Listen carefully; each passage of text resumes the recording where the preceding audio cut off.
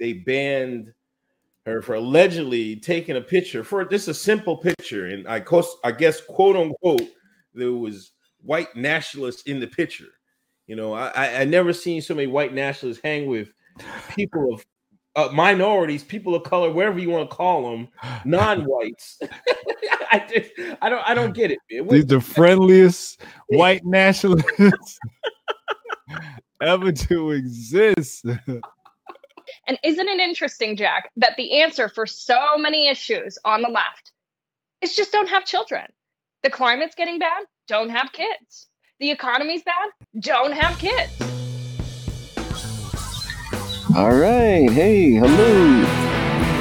Welcome to another fine, great, good, grand, wonderful episode of the Austro-Jeffersonian Empire of Liberty podcast. Mr. Manger. Today I thought we'd take it easy, have a little fun with Twitter as it happens. And I say that because this in no way requires a deep study to cover, but rather just some thoughts, some amusement to go around. So there's a tweet thread by Ashley St. Clair, and just as an introduction to who she is, apparently she used to work for Turning Point USA. When this photo showed up with her next to alleged white nationalist, anti-Semite types,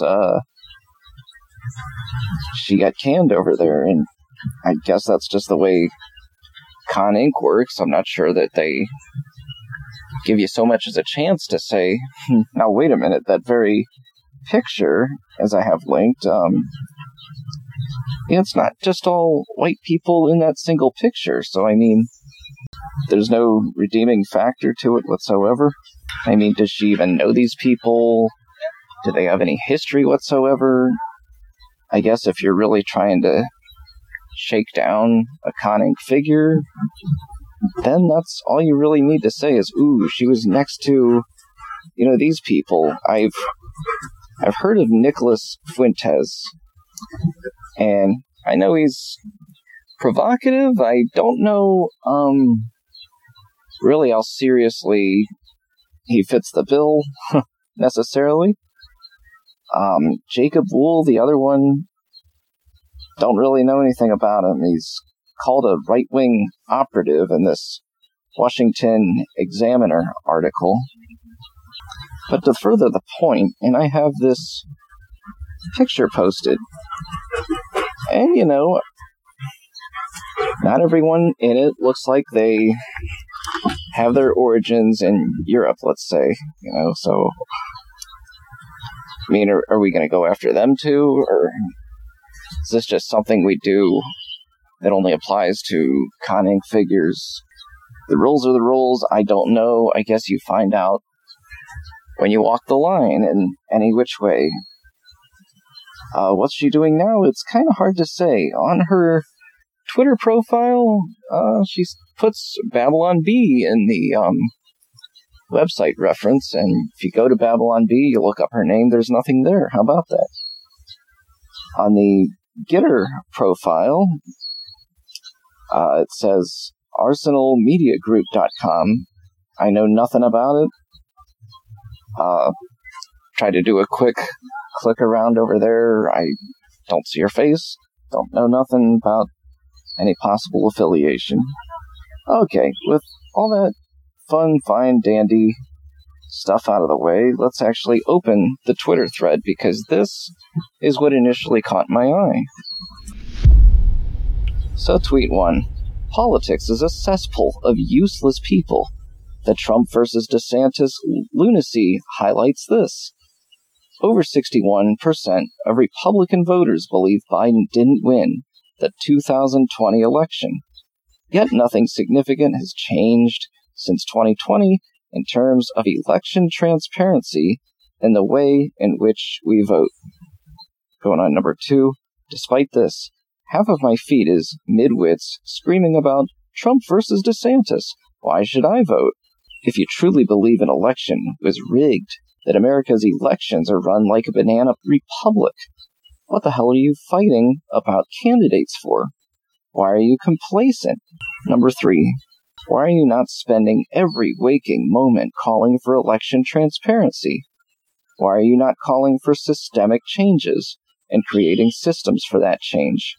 The left is doing more over a subway crackhead who kidnapped a 7-year-old girl. Number 4, they've exploited our tribalism to bastardize our consciousness and profit off of the most animalistic part of our being. We're not being resourceful as we were intended to be.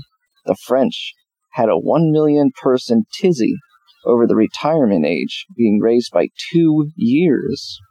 Number 5, while you beg to be able to afford eggs, here's how others are cashing out. Trump has raised over $35 million in 2023 alone. DeSantis is sitting on $110 million, allegedly. CNN's revenue is $2 billion annually. Fox News' revenue is $14 billion annually. 6, do you think these people are spending your money better than you are? How useless is the entire Republican Party that Scott Pressler is paid nothing? Scott, the man who single-handedly helped register tens of thousands voters across the country, including at gas stations when prices were at a 40-year high, is paid $0. And 7, the real power and change does not come from a politician. It comes from us, which is why they want us fractured and disenfranchised. The truth is, one day there will be no Trump. There will be no DeSantis. The only thing left will be the systems which you refuse to fix for your children and future generations. So that's a pretty solid analysis on election transparency, and quite frankly, I have pretty much nothing to add other than what I've said before, my previous episodes. If you go to the Michael Cohen episode, nearly half of that I cover the problems with Dominion systems, and these were actually brought about by Democrats who are at least ostensibly concerned about the voting systems before the switch came and it became a Republican talking point, with Donald Trump spearheading it. Now, downwards on the tweet thread for Ashley Sinclair, she says, AI is so trad. And I've been looking at AI a little bit, but the headline says, AI-threatened jobs are mostly held by women, study shows. A couple bullet points listed. First one, executive secretaries, payroll clerks are dominated by women. Second one, gender distribution across occupations reflects society's bias. Now, wait a minute, you're telling me already that AI is stereotypical? AI, which also faces accusations of being too lefty in terms of their biases. Now, there's ups and downs with AI. I've managed to find some amusement in creating some really basic, coming up with some basic art. It makes it a lot easier to get that out of the way and be more creative, I guess you could say, and lend less time to the partial AI of the PixArt program, which is essentially Photoshop for the non-artist in a lot of ways. But I mean, the downside, before we even get into serious issues like the potential for privacy invasion and all kinds of market disruptions, the upset, the big one, I guess, so far is seeing this ad on Facebook that said, hey, why don't you use AI, use this little program, and it'll essentially write a song for you. And of course you're thinking, wait a minute, if there should be a category of human endeavors from the human heart, you would think songwriting, right? I mean, will everything cross the line into AI, including the expression of the human soul? I suppose that's possible. There's a great video which was recently put out by James Hargreaves, who runs an excellent YouTube channel, covers a lot of British rock music. He did an analysis on Noel Gallagher's most recent single to date called Council Skies, in which he made all kinds of comparisons to his other new material and basically said, this comes off as a copy-paste job, whether in theory or coincidence. And it's more doubtable that there's a coincidence. It might be which kind of theory you can crack, and perhaps the most cynical one is you take what's already been constructed and you ask AI what to do with the next one. And I mean, it's a good ticket out of development hell for the creator. Maybe not so much of an escape it should be for the listener. But, yeah, so back to this article from Bloomberg, in which Ashley St. Clair cites.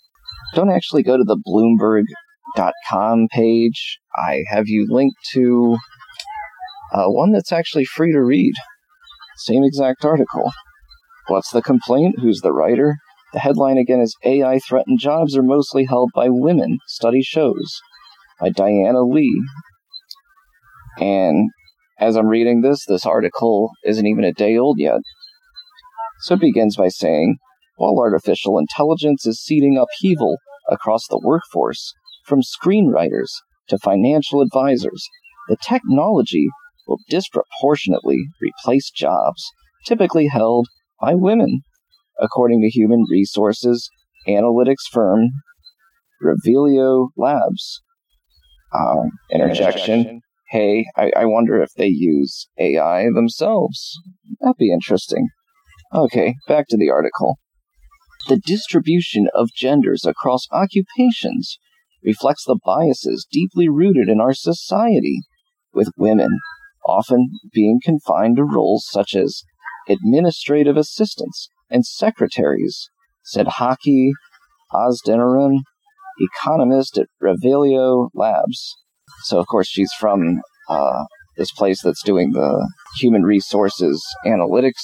Ozdeniran adds, consequently, the impact of AI becomes skewed along gender lines. Revelio Labs identified jobs that are most likely to be replaced by AI based on a study by the National Bureau of Economic Research. They then identified the gender breakdown of those jobs and found that many of them are generally held by women, such as bill and account collectors, payroll clerks, and executive secretaries. And this is going to be the last paragraph I'm going to read. Advances in AI are aggravating gender disparity in the global workforce, where companies are considering cutting some staff and leveraging generative AI in their workflow. International Business Machines Corp. recently said it's slowing down hiring for roles that can be easily replaced by AI in back-office functions, such as human resources. Chief Executive Officer Arvind Krishna predicts that as many as 30% of these positions could be replaced by automation over 5 years, potentially resulting in a loss of around 7,800 jobs. So, I mean, isn't it an interesting phenomenon that AI is being accused of biases? AI does not have a conscience, a human conscience. It may theoretically reflect one, of course, by its creator. But to kind of pin it down as this exemplar of a seriously flawed systemic social conscience is quite a stretch on the face of it. Another point, too, I wonder, just because Opportunity A comes to a close. Supposing this is all accurate, Opportunity B might arrive and could potentially even be a better opportunity and a better fit and a result of the innovation created by the creative destruction in the economy. And perhaps this might open the doors. Women as a whole might consider a different career path after looking at these potentially worth less opportunities, less worthwhile opportunities. I'm trying to find the right way to pin this down, but that'll have to suffice. Now, all this is interesting at the arrival of ESG, which I don't know how many years this has really been a thing, but it's been kicked into high gear. And speaking of ESG, Politico has a recent article entitled Insurers Retreat Under Anti-ESG Fire. So let me go ahead and preface this before I read it. I would say, although this is technically a breakaway, say, from your libertarian orthodoxy, if you subscribe to the constraints of Rothbardianism, it's a source of pressure to restore meritocracy above identitarianism. Of course, my question here is, well, how do you do that with Rothbardianism? I'm starting to have all kinds of doubts about that. All right, let's go ahead and open this article. It's by Deborah Kahn and Jordan Woolman. Foreign-based insurers are getting a taste of the anti-ESG medicine that Republican policymakers have been serving to U.S. financial firms, and they're clearly not enjoying it. European insurers are pulling out of the UN-convened Net Zero Insurance Alliance over concerns that red states' antitrust allegations could hurt their businesses. Bloomberg reported Wednesday that the group was holding a meeting to discuss recent departures a week after 23 Republican attorneys general sent letters to members of the group raising antitrust concerns. So, of course, to put this in perspective, that's nearly half the attorneys general in the country, 23 out of 50. Now, ESG is said to derive from the UN, and although I don't claim expertise inside and out, I understand the Open Society by George Soros tends to dictate a good share of the direction. It's essentially an affirmative action social credit system that seems to override the meritocracy of old, the profitability of old, in favor of the power motive. Should everything in our society be politicized? Well, if we can't ensure election integrity, I don't think that's a good thing. This has been another episode of the Austro-Jeffersonian Empire of Liberty podcast. I'm Mr. Manger. Thanks again for listening.